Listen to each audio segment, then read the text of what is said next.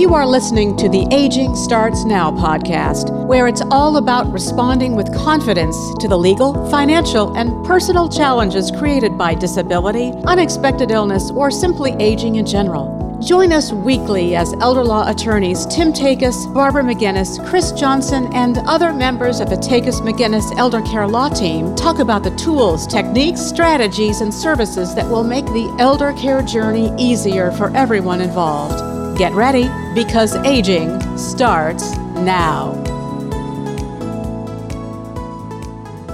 Hi, everyone. Welcome to another episode of Aging Starts Now. I'm Barbara McGinnis, partner and certified elder law attorney at Takis McGinnis Elder Care Law.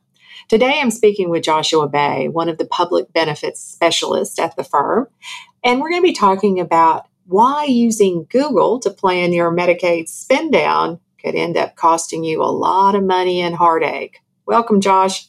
Hello, thanks for having me. So Google's a wonderful tool, and we're not picking on Google. We're talking about any search engine, right, that people are out there trying to do it themselves by finding out information on the internet. Sometimes they find out wrong information, and sometimes even if the information is right, it's about timing of when you do certain things to your advantage or to your disadvantage. Recently, we had a family come in and they had one parent in a nursing home, one parent in assisted living. I think they were a little eager to simplify their life, and they sold the house prematurely. Why don't you talk about how that could happen and what all's involved in that? Thank you. So when it comes to, in that situation, again, the timing, the issue with that was, again, whenever you enter the facility, nursing home, that sets your snapshot date. So whatever you have in assets at that time, TennCare will say that's what, you can only keep a certain amount. So in this case, they had less than the minimum amount. So TennCare said that what you can keep is $29,000. Anything, more than that has to be spent down. So in this case, when they sold the house after the snapshot date, after he was admitted into the facility, they gave them in excess of the $29,000 that TennCare said that they could keep. I think it was right around $90,000 to $100,000 that they had in resources at that time. So instead of them, waiting to get him approved first and sell the house, they sold it. So during the Medicaid application, the pending period, they sold it. So now they have to spend those funds down to the $29,000 that TennCare said that they can keep. So effectively what they did was the house is an exempt asset. So during the application period of time, if they have additional countable assets, those are subject to complete spend down to whatever the allowable amount was at the snapshot date, the date of admission. So we've converted an exempt resource into countable assets, increasing the amount of assets they have to spend down, not increasing how much they get to keep. Whereas had we waited, or had they come to us early enough, we would have advised waiting to sell the house until after the TennCare applicant was approved.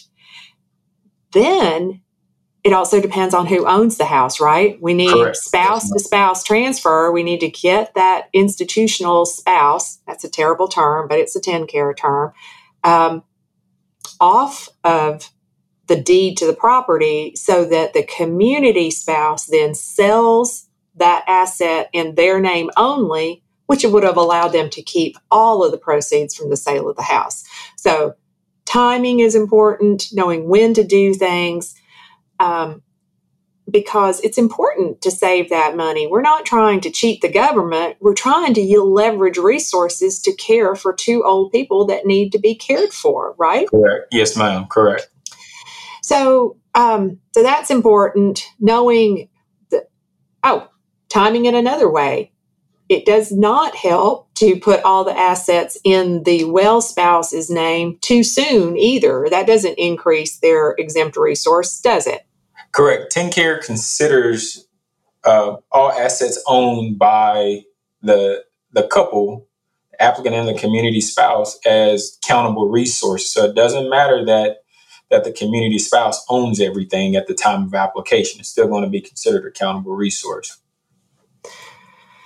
So another mistake that we saw a family make recently was maybe sort of jumping the gun on a conservatorship.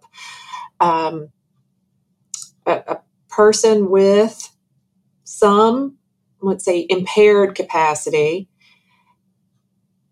a conservatorship would work, but a power of attorney may have been still something doable had we been able to get in early enough.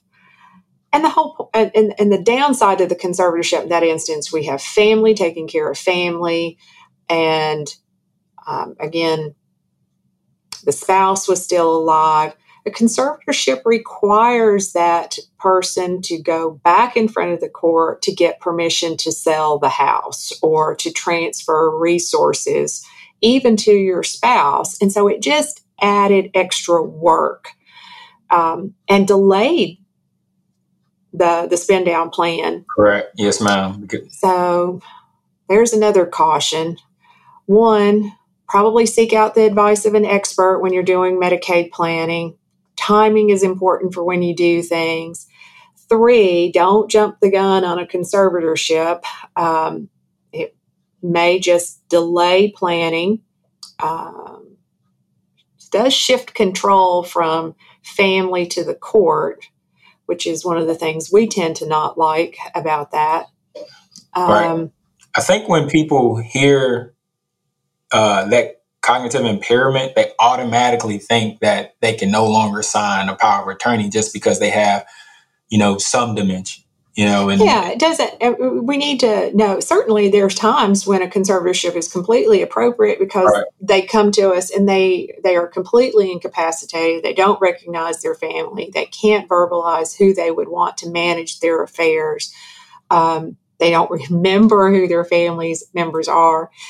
We're not saying it's never appropriate. I wish they had planned earlier, but sometimes that happens, and that's what needs to take place is the conservatorship. But just because there's a diagnosis of dementia or a diagnosis of impaired incapacity doesn't mean they're not able to make any decisions. All right.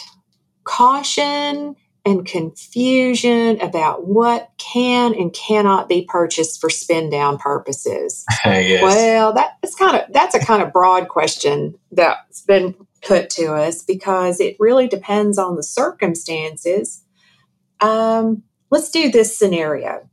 So mom lives with daughter and she does not own any part of daughter's house, but she does live there, and mom's husband, dad, is in the nursing home and we're trying to spend down.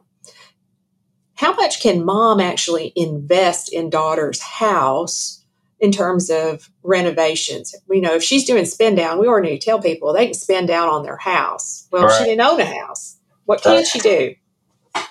Well, when it comes to, there's no particular number that said, that TennCare says, hey, this is how much you can invest in someone's house. There's no particular number. When I look at spending down and you're spending down on using funds to improve your living environment in someone else's house, I think, whatever you need to spend to improve your, living environment, I just wouldn't improve the structure, the visual structure of the person's house. Like we wouldn't recommend mom put on a roof or upgrade the heating and air conditioning system. But if mom wanted to renovate her bathroom in daughter's house to make it more usable for her, that's okay. Right, 100%. I personally think that is okay. If mom wanted to buy new furniture for her part of the house, her quarters, that's perfectly fine. Now, again, I wouldn't go and, upgrade the kitchen. Gotcha. That makes sense, I think. Well, what else can you think of that we need to warn people for today, Josh? When you one of the things that we see a lot of confusion on is revocable and irrevocable trust.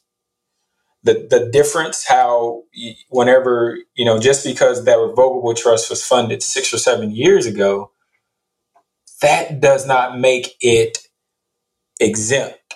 The assets in the trust are not considered exempt because it's a revocable trust. I think that's one, misunderstanding that we see a lot. So a revocable trust offers no creditor protection during your lifetime or after your death. And that's just general law principles. When we're talking about Medicaid law, it's actually can take an exempt resource and make it countable, such as transferring a home into a revocable trust. It loses its exempt status as homestead. So it's not that it's the wrong thing to do, perhaps, but it won't work in that particular situation. So not knocking revocable trust, just know how to use them, know what you're getting into, what's the pros and cons of different types of trusts. Well, I think that's it for today's episode. Are you good with that, Josh? I'm good with that. I think it was some good information passed along to our listeners. All right. Well, we'd like to thank you for listening to Aging Starts Now. Takacs McGinnis is a life care planning law firm helping families respond to the legal and financial challenges caused by chronic illness or disability of an elderly loved one. Join us next week for another episode of Aging Starts Now. Thank you for listening to the Aging Starts Now podcast. For more information about today's show, visit tn-elderlaw.com, click on the Free Resources tab, and then click on Aging Starts Now. You'll find the show notes there. And while you're at it, why not check out all the free resources available at tn-elderlaw.com? Document downloads, the Takacs McGinnis blog, educational videos, informative articles, helpful links, a TV show, and more. It's all there, free for the taking. If you enjoy listening to the Aging Starts Now podcast, please subscribe, rate the show, or leave us a review. It's easy to do on whatever app you use to listen. We would love your feedback on the show. Aging Starts Now. We'll be back next week with more candid discussions about challenges created by aging, disability, and unexpected illness.